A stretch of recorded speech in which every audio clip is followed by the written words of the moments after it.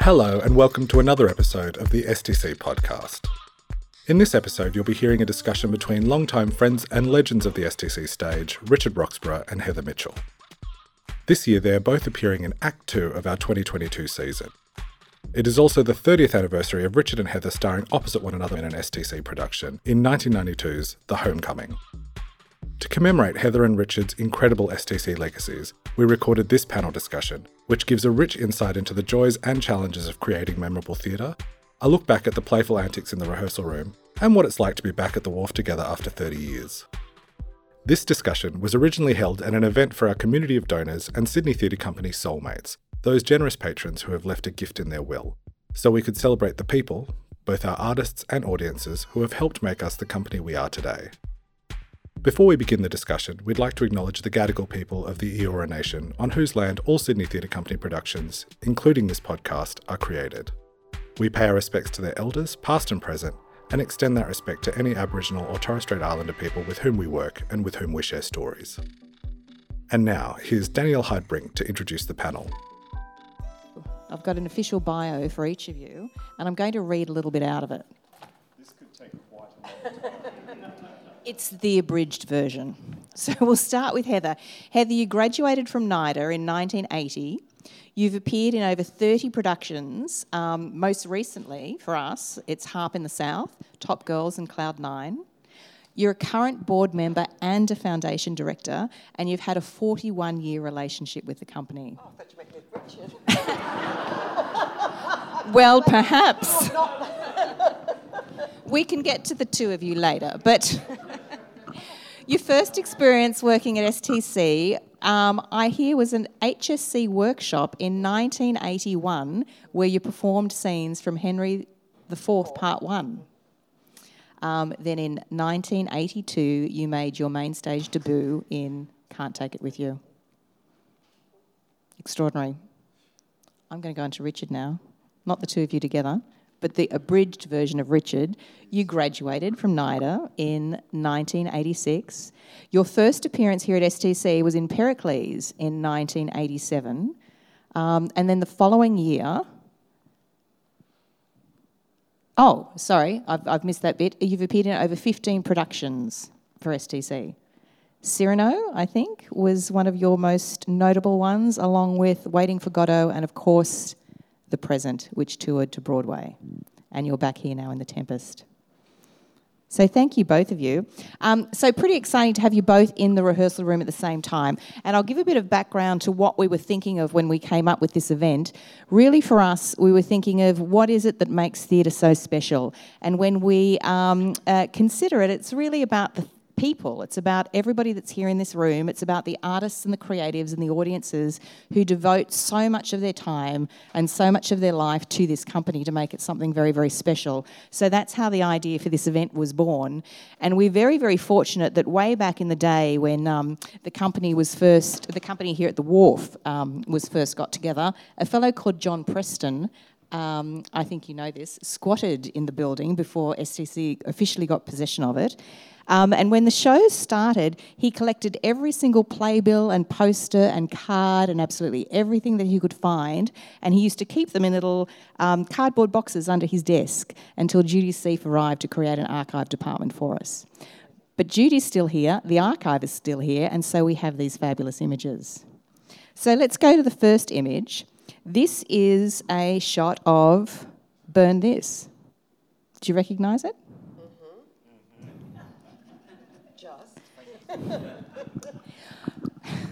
What does it feel like seeing images like this that are Burn This? I think that was 32 years ago. And from what I understand, I think that might have been the very first production that Wayne Harrison ever directed as artistic director. That's right. When I look at that, I'm amazed how much hair you have. But then I realised that you had extensions. Yeah, no, that's right. I remember you having extensions in that, and I remember you going to the hairdresser quite regularly, and it was like they were, what do you call it, plaited into your scalp, weren't they? Yeah, it was some weird thing that I've never had since. Because I remember in the show I had to put my hands into your hair and they'd get stuck. Yeah, and they would, yeah. And I had a ring once and it got stuck in there. And I'm going, that's right.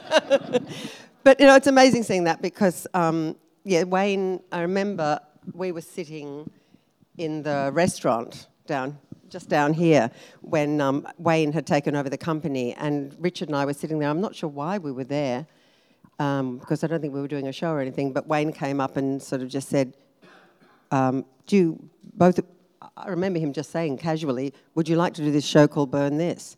And he was quite nervous because he'd just begun his role as the artistic director, and he'd originally been Richard Werrett's, the associate director with Richard.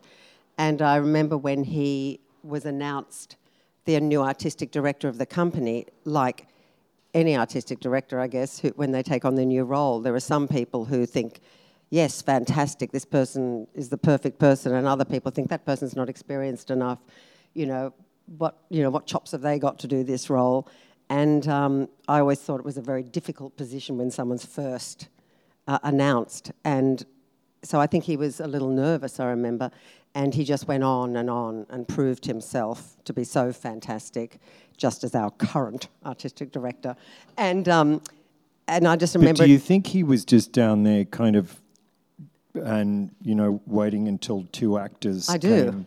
Like, because I really do. Do you want to do Burn This? Is that how that... I think he might have been, because it was just sort of like, are you having lunch and do you want to do Burn This? What was Burn This about? Burn This? Yeah. You can take over. Oh, what was it about? Oh, wow. I mean, it was a kind of crazy time. I mean, it was... it is about, essentially, it's set in New York. It's a guy who arrives at your apartment. You're living with your gay... A gay friend whose brother has just died. Whose brother's just died, yes. And my guy arrives... And he was my brother, the guy who died. Sorry, your brother? Yes, has died. I read the play once. Yeah. It was 32 years ago. It's kind of steeped in grief, but he's a kind of, he's a boneheaded boy from Brooklyn, and you're... well, she's a dancer. Yes. And she's in grief, basically, when the show begins. She's living in a loft in New York, and she's dancing. And then it's your brother who dies, and you come to the apartment... To collect his stuff. To collect his stuff. Anyway, it's a love story, but it was... It doesn't sound like it the way we...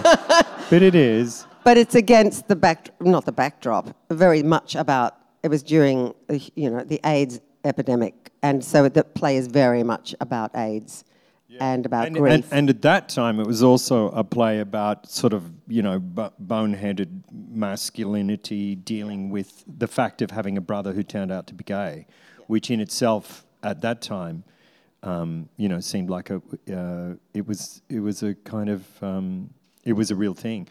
Now you'd think, wow, it's like, I know they did a production of it recently somewhere, I think in New York again. We do have images. We do have an image. I'm not sure if it's this one or another one of Burn This that's in the long corridor as you walk up and down. Do either of you notice those photos when you're walking down the long walkway? And when you look at it, do you think of your character, or what sort of memories do they bring back? I mean, I love looking at all the photos. I look at them each time I walk down. I love looking at them. And for me, every photograph of any production is so evocative, and it makes me realise how every production stays with you through your whole life, and in a moment you can recall it, and not just what the show's about, even though we're having trouble, but the sense of it, and you remember not only on stage, feels? You remember the dressing room, you remember everything comes flooding back, the memories it's and is it present. Your memories and experiences, or the character that you're feeling that comes back? It's a mishmash of everything, really. It's both, really. I mean, that particular production was, was a very fraught time in my life. My mum died when we were in rehearsal for that. And I thank God I had Heather Mitchell, in the company, because that was very good. It was also just so strange to be doing a play that was so much about grief and dealing with displacement and loss and all of that stuff at that time. It was it was quite a thing. Do you remember that? I remember it very well. Yeah, it was quite a thing. So, because I guess in theatre, that's the other thing that theatre is. It's a kind of, you bring, well, all acting is, I guess, you bring your things with you, whether you like it or not. So you're all constantly drawing, and I don't mean, wow, no, I'm thinking about the fact that my mum died. It's not that at all. It's about it's experiential, so it's about the sense of grief or whatever you have. And so you have, you end up having some quite profound and at times quite wacky and quite spiritually transformative things that happen in what we do, I would say. Do you agree? Yeah. Is that what cements the relationships? I mean, one of the things that I've noticed with artists that come through here is there's something very special that happens when you work together on a production, that there's something that then stays with that group of people, even if you don't work together again for years and years and years. Yeah, I think there's the personal and the professional. So I think that there's the roles you play which have an effect in that you have a memory, a sense memory of those roles, so those relationships within those roles. And then there's the sense memory of the people. So there's me and Richard that I remember very fondly. And then there's we worked together so well. And I remember backstage we got into making lampshades. Remember that? We had this hobby of making lampshades, and you were into doing wonderful Loonig cartoons and Loonig style cartoons, and we were also making bread and butter puddings, and we had all this stuff going on backstage that was sort of I know it's very strange, but so there were all these things that we'd do, personally and then professionally on stage. Then there's also the memory of those characters in that relationship who were in love, and that was very passionate, and it was very sort of visceral memory of it all. Yeah. Yeah, every production has such a strong memory of the company of players who were in it. I mean, because we don't do theatre for any other reason than the love of the thing. It's not a way to earn an income. It's not a, do you know what I mean? It's you do it because we love it. And we love it because it's a profound and important thing in our lives. I mean, I just love all of those memories, that kind of necklace of memories of all the productions that I've been. Obviously, there's some ones that you want to just sort of unscrew and take off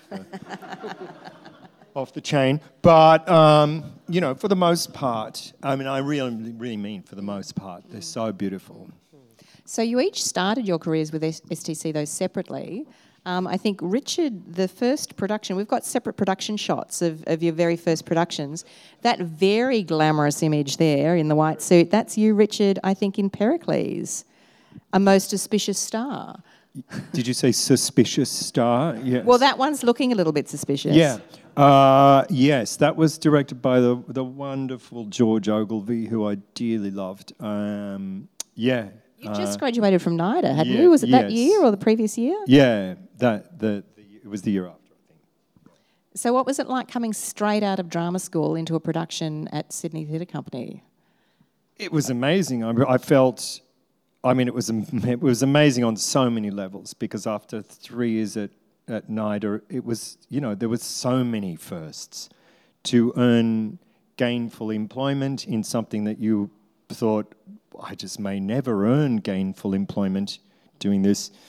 That was really something. It was beautiful to be working with professionals and with somebody like George Ogilvy, who was such a great, in particular, I think, such a great mentor of a human being, just a wonderful human being, George Ogilvy. So, there's a lot of colour and movement. There was some crazy stuff in that cast, I remember quite vividly as well. We don't have to go into details there, but that was... Well, I can see from the contemporary costume too. There was quite a bit of crazy going on. And that was, they're all... But, they all go on the necklace. Well, we've got a shot of Heather in your first production. This is gorgeous. I love this shot. We've actually got it on the brochures that were on everybody's chairs. This is, of course, You Can't Take Us With You. How long after your first HSC workshop was this production? Do you know? No, but I think I'd gone to Adelaide. I think I must have done. I'd been in Adelaide anyway, and I was doing a show down there. After I left NIDA back then, young actors would often get the opportunity to go down to the South Australian Theatre Company, and you'd be given small roles and, learn on the job. And I had been given a role of a spear carrier, basically, and all I had to say was Vivat. And I had to look up what it meant. Vivat. Vivat. And what does Vivat mean? Oh, for life, And I said my Vivat, and and I was getting a little bored. But anyway, George Ogilvie again rang and said, "Do you think you could, as soon as Vivat's over, before you go on to the next spear carrying role, do you think you could come to the Sydney Theatre Company and do this show, playing a fantastic role?" So I said yes. And George Ogilvie again directed this, and it was an amazing cast. Carol Ray. Is that Carol Ray? That's Carol Ray. It was Jeffrey Rush, Al Thomas there, who had all his lines written up his arm, because he couldn't remember any of them, and he'd be doing this. And but it was a comedy. It was a beautiful show to do. It was lovely. And George, the thing about George Ogilvie, George would laugh a lot in rehearsal, and he always carried a hanky, and he'd stuff the hanky in his mouth so that you couldn't hear him laughing, and he'd be going, and he'd be walking around with this hanky in his mouth most of the day. It was hilarious. He would also do it in emotional scenes.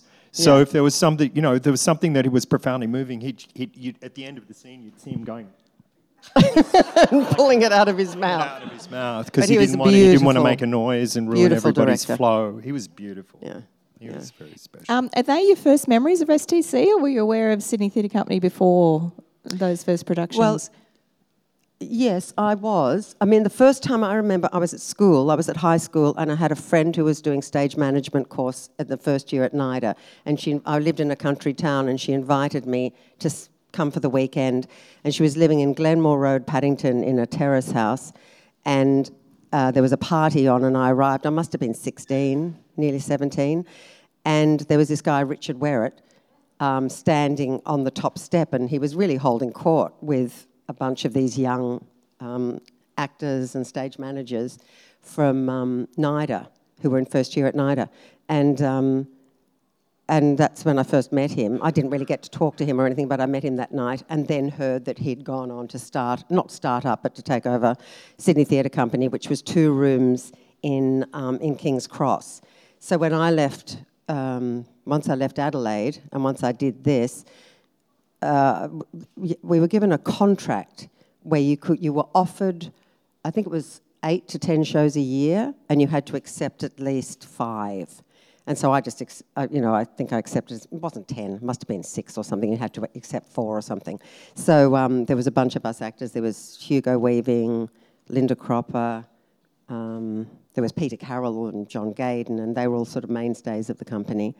And so that was an amazing time. So that was when my original introduction to STC before the wharf was John built. Gayden was Associate Artistic Director in those early He was, days, and he wasn't gave me my first job in... I remember, was it the Hot Pants? No, I was wearing a leopard skin suit. Yeah, I've heard this story. And he just offered me the job right then and there. I didn't have to... Oh, that sounds terrible, but no, it was, Yeah, he's gay. I think we've got our next slide is another one of Burn This. Is that Burn This? Mm-hmm.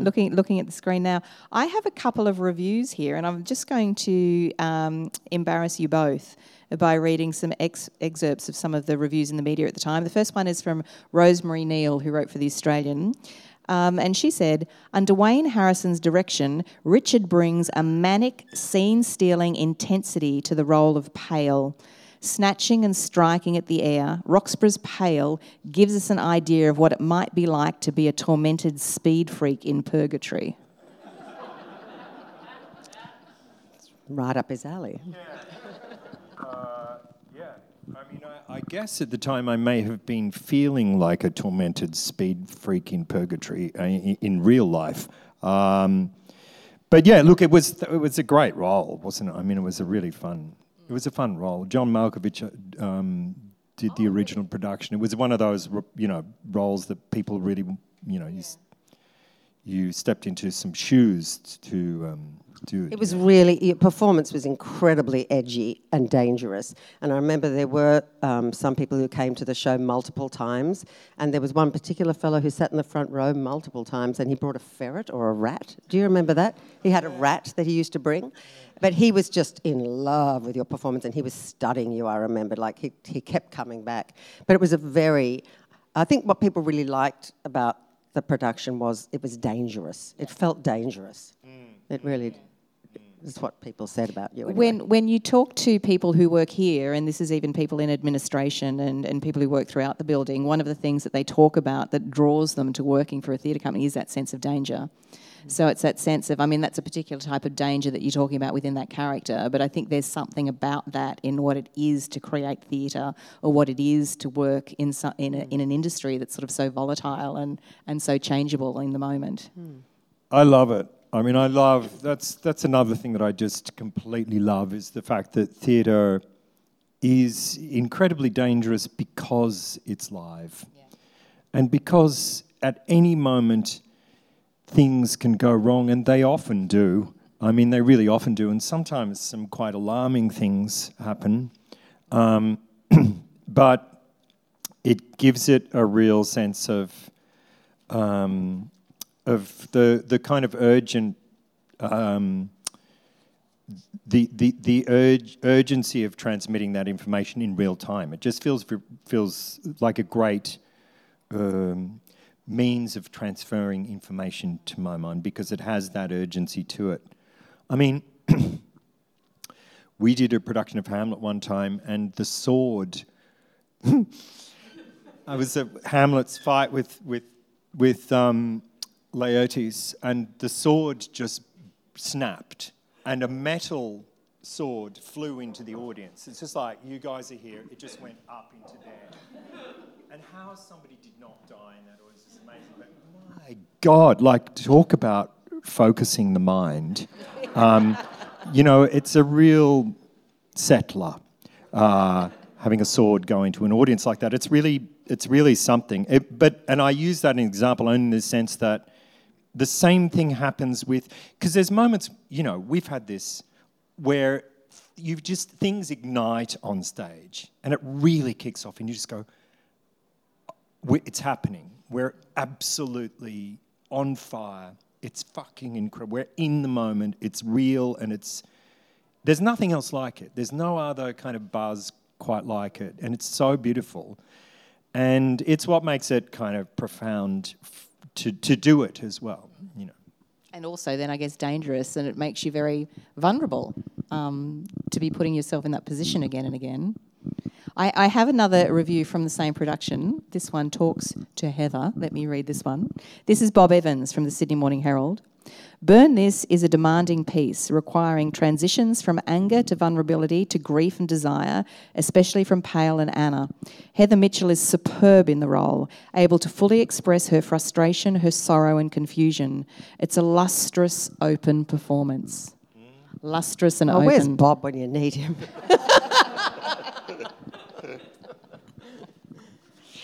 I'm going to flick through because we've got another production that the two of you have worked in. So of course, Burn This was 32 years ago. We are, I think we're going to move on to The Homecoming. Is this the set of The Homecoming? Yeah, that was The Homecoming. Yes. Can I ask for The Homecoming before we get to what that one was about, because that's a whole other thing. This is a Harold Pinter play, but do you remember your auditions? What was the audition like for did you have to audition? No, darling. Shh, no. Who directed it? Rodney Fisher directed The Homecoming. We'd both worked with Rodney before. You had, hadn't you? No, I hadn't, and not since. Well, I'd worked with him many times. Yeah. That would be that luscious openness you have. It's a chilling play, really I remember when we first read the play in the room, and It's it's confronting, a very isn't it? confronting, chilling work. And certainly as a woman in it, I was the only female in it. And I remember after a performance, a group of young girls, young women, sort of a bit younger than me, coming up to me and saying, "How could you possibly have done that play?" And they were really upset with me. And it sort of hadn't occurred to me for some reason that the character I was playing, it was yet another role, really. There were quite a few of them where women were being told how to behave by the men. And in some ways, Burn This also had an element of that. But this was a play where very much the woman it appears that she's being controlled by the men, but in fact she's actually turning the tables and uses her sexuality to take control of the men. So I saw the play very differently to the way this group of young women saw it. And I actually wonder how that play would be done now. Because I remember when we were doing the production, it was yourself, Andrew Ty, Colin Moody, Warren Mitchell, Peter Collingwood. But I did roll around on the floor with most of them. And firstly, now you wouldn't even Not Peter Collingwood. Not Peter Collingwood. But, Warren. But it's sort of, things have changed so much now. And in the rehearsal, we'd just do it, But I think I agree that's, I think it would be very... in a way, what that play's about as well. Yeah. I mean, it would have been quite shocking in the 60s. It was originally written in the 60s, wasn't it? Yes. The story, if I'm right, is the homecoming is a husband and wife come home to a house full of men or a house full of brothers, and during the course of the play, the wife ends up staying with the group of men, while her husband goes back home to look after the kids, and I think becoming a prostitute. She doesn't say it that way, but yes. Yeah. But getting her end of the bargain, I think, on her terms, and ending up with an apartment and a maid and a house and a lot. Yeah.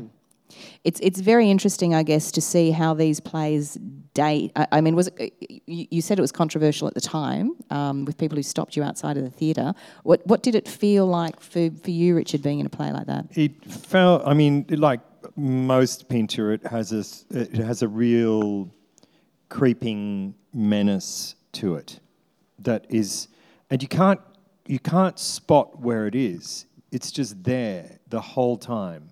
Like a seemingly innocuous scene where, two people come into a room and start talking. After a while, you just start to feel like, something's not quite right, and you can never pinpoint. It's beautiful writing. I mean, I think he was he's a master at that. But in a way, I thought that's what that play was about, masculine underbelly as well. It was really, there's so much of that in it, and menace, and unexploded violence, and there was a lot going on in it. And Rodney Fisher was very particular about the way that things... he had a giant script, like a sort of Grimm's fairy tale script that was about that big from memory, and he has a lectern, and he reads the script as he goes along, and it's like having a conductor, isn't it? He was so great. I loved, and I don't know if he liked what we did after he left the play, but he was great. Yes, he was terrific. Yeah. Yes. So when you're playing quite a sinister role, how do you come out of that role at the end of the day, or does it stay with you, or what does that do to you during a production like that? I don't find those roles so kind of impactful, really. I find roles where you have to go into personally sort of scarifying things, that territory. So things that are really where dreadful things happen, and you have to, it's somebody dealing with grief or uncontrolled rage or whatever. I find that's more so creeping menace. I suppose there's a whole genre that's built on creeping menace. Yeah. Yeah. I think we've got another image. Have we got an image of Heather and Richard in the homecoming? Actually, I think we have that one in the walkway as well. I'm now never sure what we've got in the walkway and what we've seen in photos that were maybe going to go into the walkway. Did I get a perm? Is that a perm? I did. I got a perm. Did I? I got a black Is that perm. your own hair or is that a wig? Yeah, that's my hair. Did you dye it black as well? I think I must have, yeah. It's a black perm. It was a particular look in the 90s. I remember that was a very new wave kind of guy look in the 90s. Have you found the appetite of audiences to engage in this type of material? Do you think that's changed over the years since you've been performing? To engage with challenging topics? No, I think that audiences. The STC, I think, from my experience, has an incredibly faithful audience. Like, I'm always kind of amazed, really, that people for so many years continue to go to the theatre, and it's a big thing to plan it, to organise your babysitting or whatever, and it's a big thing to do. And I think that audiences, from my experience, I'm always amazed how open and generous audiences are, and how they're willing to take that chance and to walk into a darkened theatre and just see what's going to happen. I just think it's absolutely incredible. And I don't know how to answer that really, except that I'm just always so grateful that people still want to go to the theatre and still seem to get something out of it. I think in Australia, Australian audiences are. I think Australian audiences are really open-minded, and I love that about us. And I find, the Sydney theatre audience, or an Australian theatre audience really, but Sydney theatre audience in particular, and Melbourne, very open, and you can land some stuff that elsewhere would be. I mean, we took a production of the Present that we did here with Kate to New York, and I felt like it was such a struggle for New Yorkers to deal with that, because it's a Chekhov that was set in the time of Perestroika, repurposed into the time of Perestroika by Andrew Upton, and we were speaking it with our own accents, and there was a woman I will never forget. We had a Q&A, and there was a woman who said, "How dare you do the work of Anton Chekhov in accents," and said it not in his time. And I was like, I said, "Oh my God, okay." And I answered it, and I just said, "Well, we didn't do it in accents. We did it the way we speak. How would you have done it?" It was just such a bizarre... But I think that there's an incredibly conservative mindset. There really is. Like, New York is a very conservative theatre mindset. And London, incredibly vibrant theatre scene, but it has its, Because you took Godot to London. Yeah. And look, that was, that was well received as well. But I think they liked that it was a fun production of Godot. But yeah, what I was getting at is that I think Australian audiences are really, really open to invention and colourful invention. Is there a particular production that either of you have been in that you felt has really pushed you or really challenged you? Or you've really loved? There's many that I've loved. I really loved Cloud 9 that I did with Kip. And I found that challenging in that, in a good way, not in a bad way. Firstly, technically there was these wonderful challenging moments of the scene changes. Like that, even that is really exciting for a director to be so specific and so precise about their vision for a scene change, and to get that right. It sounds silly and maybe a bit trite, but it is so exciting to get that right. And if you don't, you feel so bad. Things like that, those technical, I really do enjoy a technical challenge. Doing the Catherine McGregor show was a big challenge because that's about a living person, and currently I'm rehearsing RBG, which is also about a living legend. So those sort of challenges are very different sort of challenges. Can you tell the audience a little bit about RBG physically, about what you need to do to get into the character of RBG? Before I came here, I was burping because we just had She really was. I didn't mean that bit, I meant the... we just had a run and I'd been crouched down for so long. William, it's such a privilege to even attempt to try and perform in memory of her. But what was the question? Oh, it was just what you've physical. loved. But anyway, the physical. Look, the thing is that it's physically the challenge is, she ages from 13 to 87 in the show, and obviously you can't do that realistically. So it's choosing certain physical stances or physical moments. So it is quite technical trying to find things to emulate those ages and translate what those things can say. But yeah, I think that, I do love to be challenged, and I think that one of the points of being in the theatre, as you were saying, is you have to use all of yourself work in the theatre, which is why, it's wonderful doing screen work, but there's something about the theatre where you come and you go, boy, you never work so hard as you do in the theatre.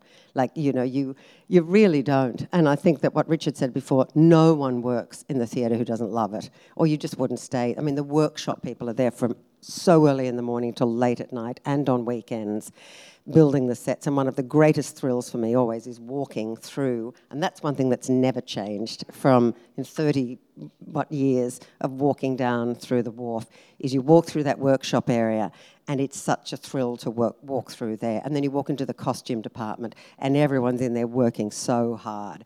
And then you walk into the scenic art, and everyone's painting, and everyone's got their masks on, and they're working really hard and to deadlines, and being asked sometimes insanely difficult things to produce, and then sometimes they just get discarded as well because the vision changes or something. So it's, I just think I'm just always I'm so thrilled, not just by acting, but I'm so thrilled by the company of people that work at any theatre company, no matter how small or how large. But at this company, there's a lot of people working here.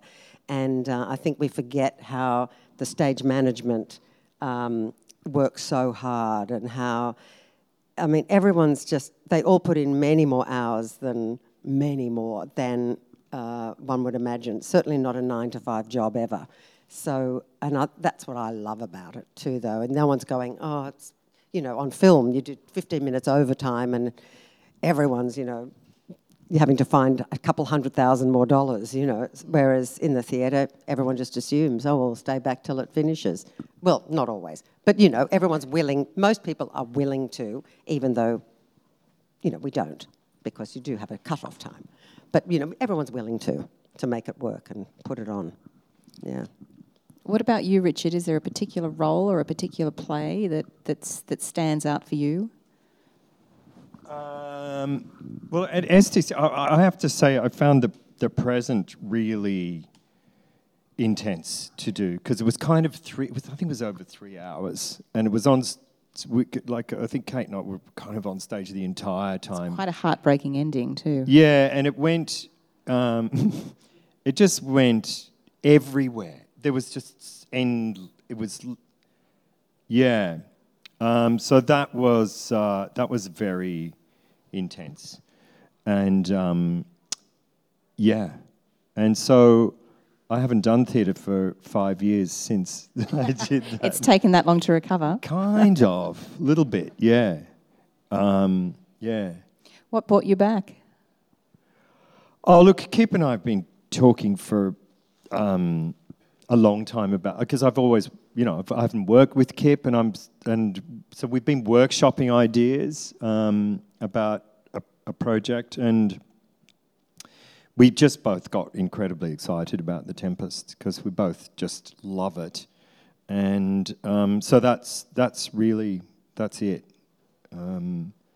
I heard you the other day just talking about, I think your phrase was the terabytes of language. or the terabytes of words that you're needing to imprint in your brain. Is that particular to Shakespearean works, or is that what it feels like coming back to theatre? Yeah. I mean, if you're working in a film, you'll read through your 8 pages of dialogue for the scenes the next day, and he walks into the kitchen, he sits in the corner, Kathy says, and he says, scene.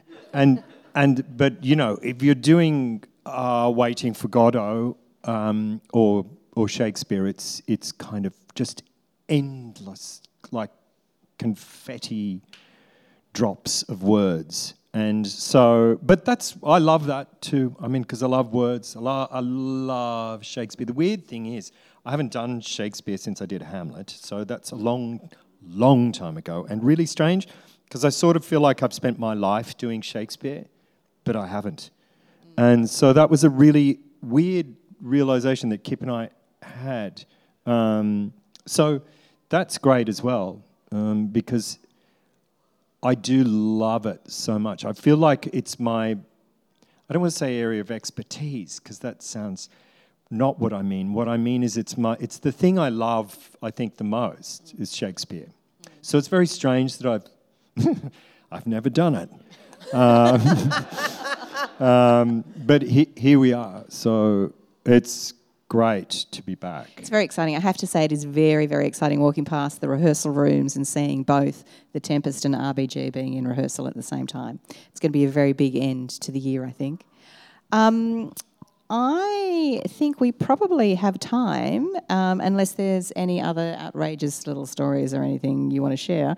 It's probably time to throw open to the audience to see if anyone has any questions. Oh, just. I just love your story about the sword. Tell us your favourite blooper moment, like something that went terribly wrong where you had to save yourself. Oh, heaps. So many. So if anybody didn't hear, Justin was asking for a favourite blooper moment or something that had to be saved, where you had to save yourself in the situation. I remember when we were doing No Exit, and at the end of the play, the door opens and the characters are all confronted by the fact that they haven't wanted to leave this space, and then they're given the option to leave, but the door didn't open. And I just remember us trying to open the door and it wouldn't open, and trying to open the door. But I cannot remember what we did, but we had to ad-lib for a good sort of 10 minutes. And before stage management on the other side were able to open the door. But I actually remember in Burn This... The other side. But in Burn This, I remember there was a heat wave. There was a heat wave while we were doing the show, and all the air conditioning was broken down. And I remember going to Michael Lynch, who was the general manager at the time, and saying, Michael, we can't actually do this show. We can't even breathe. It was so hot. And he said, no, well, you have to do it. And we went, okay. We were just sweating. It was like incredibly hot. And there was a scene where I was smoking, and I don't smoke, and I'm a terrible smoker. And I remember my hair was sort of lot of hair. And I remember smoking, and I remember you were on stage with me, and I went, and I came back and the cigarette was gone. And I remember thinking, and I remember you going, and my cigarette had got stuck in one of my curls, and the smell, and was beginning to, and it was a heat wave. And you actually came around and went, and because of your character, you could. But I must say, I had no idea what you were doing. And but you saved me from my hair scorching. But that was a good one. But no, there's always lots. Oh, yeah, there's always lots. I mean, I did, in that first ever, was it that? Yes, it was the Pericles I did with George. That was the first thing out of drama school. And there was a wonderful actor called Paul Goddard in it. And he had to come off stage, and his line to me, and he was talking about the young lady in the play, and he said, how couldst thou think that she should even know the meaning of the word inconstancy, let alone the use or practice of it? And stare at me and walk off. And so he was shaming me, so I walked on stage and he said, How couldst thou think that she should even know the meaning of the word incontinence, let alone the use or practice of it? And then he just burst out laughing in my face and walked off, and I was absolutely stricken. And I could hear him tittering in wings as he went off as well. It was terrible. There's always always great when a character doesn't show up on stage. I did a production of Serious Money, and somebody just didn't show up one time. And missed their cue, or just didn't turn up for just wasn't there. And it kind of didn't matter, which made me sort of think about the whole writing thing in a different way.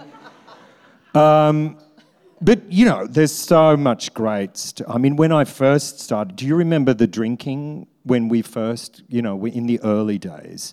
I mean, and God bless, there were actors who used to love it. And they would come to rehearsal with a couple of bottles. And one of the first plays I ever did was the Three Musketeers in Melbourne with a wonderful, adorable Glaswegian actor called Frank Gallagher. May he rest in peace. And he used to love this activity. So he would turn up, and I would hear and corks opening as I walked down the corridor, and he and a couple of the other actors would start getting stuck in. Now, I had a sword fight with him in Act 4, at the very end of Act 4, by which stage he would come on stage and he would just kind of come at me like, he'd always say, "Hey, Richard," and then he would start just going for it, like a real actual sword fight. And you just didn't know where any of it was nothing to do with the choreography or anything. That always kept you on your toes. I think we've probably got time for just one or two more questions. I know that there's someone over here that has a question. Thank you very much for tonight. Kip Williams is just... Shh, he's just down the back. Asshole. Look, I've completely loved working with Kip. No, we have such a great... I just annoyed the crap out of poor Kip before we arrived into the rehearsal room, just with sort of thousands of texts about sort of, filleting bits of what we're doing, and he would come back to me. And so it's been a really... he's sort of suggesting stuff, and there's been a great to and fro. I've loved it. I love that, depending on the person, but I love it. Yeah, really lively. It's pretty rare, isn't it? I don't think... It's interesting. I mean, I just want to say it right now, Kip is the most sublime director to work with, and he truly is. And in my experience, I'd say most directors I've worked with, I've really enjoyed working with. And if there is ever any tension, it's rarely... I suppose it's about maybe interpretation sometimes, but even that is usually easily worked out, I think. And usually, because on the first day of a rehearsal, you see the design presentation, some productions, you may know about that beforehand, but often you get a pretty good sense of what the show is going to be about, your part in the show, what it's going to be about. So if there are personality problems or difficulties, that's one thing, but rarely, I must say in my experience, I've always had really wonderful experiences with directors, generally speaking. In theatre? In theatre. Yeah. In theatre. Yeah, in theatre. We probably have time for one more question. Yes? Do you prefer to work theatre in the round, to large audiences, or to small audiences? That's a great question. Look, I think it honestly depends on the production. There's something about doing a tiny work, like a tiny chamber piece that is so intimate and beautiful, and you can, the whisper and the click of a tongue can be heard, and so there's something really beautiful about that. But I always say I love working in the Roxburgh, because I just think it's a great theatre. It's beautiful. It has a beautiful, odd sense of intimacy given the size of it. So I love that theatre. There's some theatres that I don't, that I haven't enjoyed working in as much. I don't find the drama theatre as good, just because it wasn't ever conceived as a theatre. It feels like it's a kind of letterbox of a thing that there's an oddity in it. But a theatre is a spirit. It's got its own animus. You can feel it, and the good ones, they just feel great. So a lot of it's down to that, and the nature of the work too. So I mean, I feel like, because I think Kip and I were sort of mulled very briefly over where would be the best place to do the Tempest, and there was just kind of no question really that it would have to be on a scale that would suit the Roxburgh theatre. I just want to thank you all for coming tonight, but especially please join me in thanking Richard and Heather. They've both created such fabulous legacies.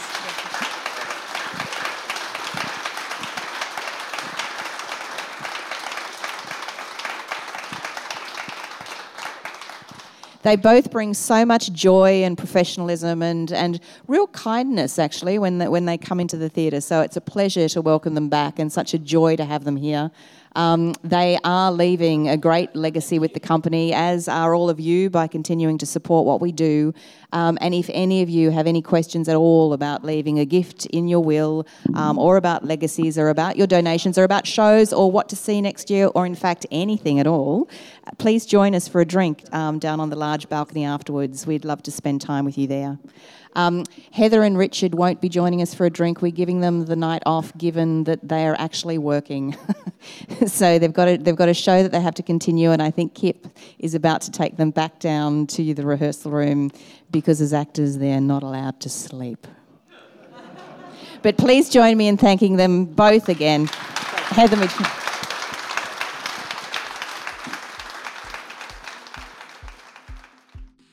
That was Danielle Heidbrink, Richard Roxburgh and Heather Mitchell discussing their iconic careers with STC to celebrate the artists and audiences who have helped build STC's remarkable legacy. If STC has played a significant role in your life, you may like to consider making STC a part of your own personal legacy. A legacy gift of any size makes a lasting impact and allows Sydney Theatre Company to continue creating memorable theatre. For more information, please visit the STC website. We'll be back soon with another episode of the podcast, but in the meantime, we hope you're well and we look forward to seeing you in the theatre soon.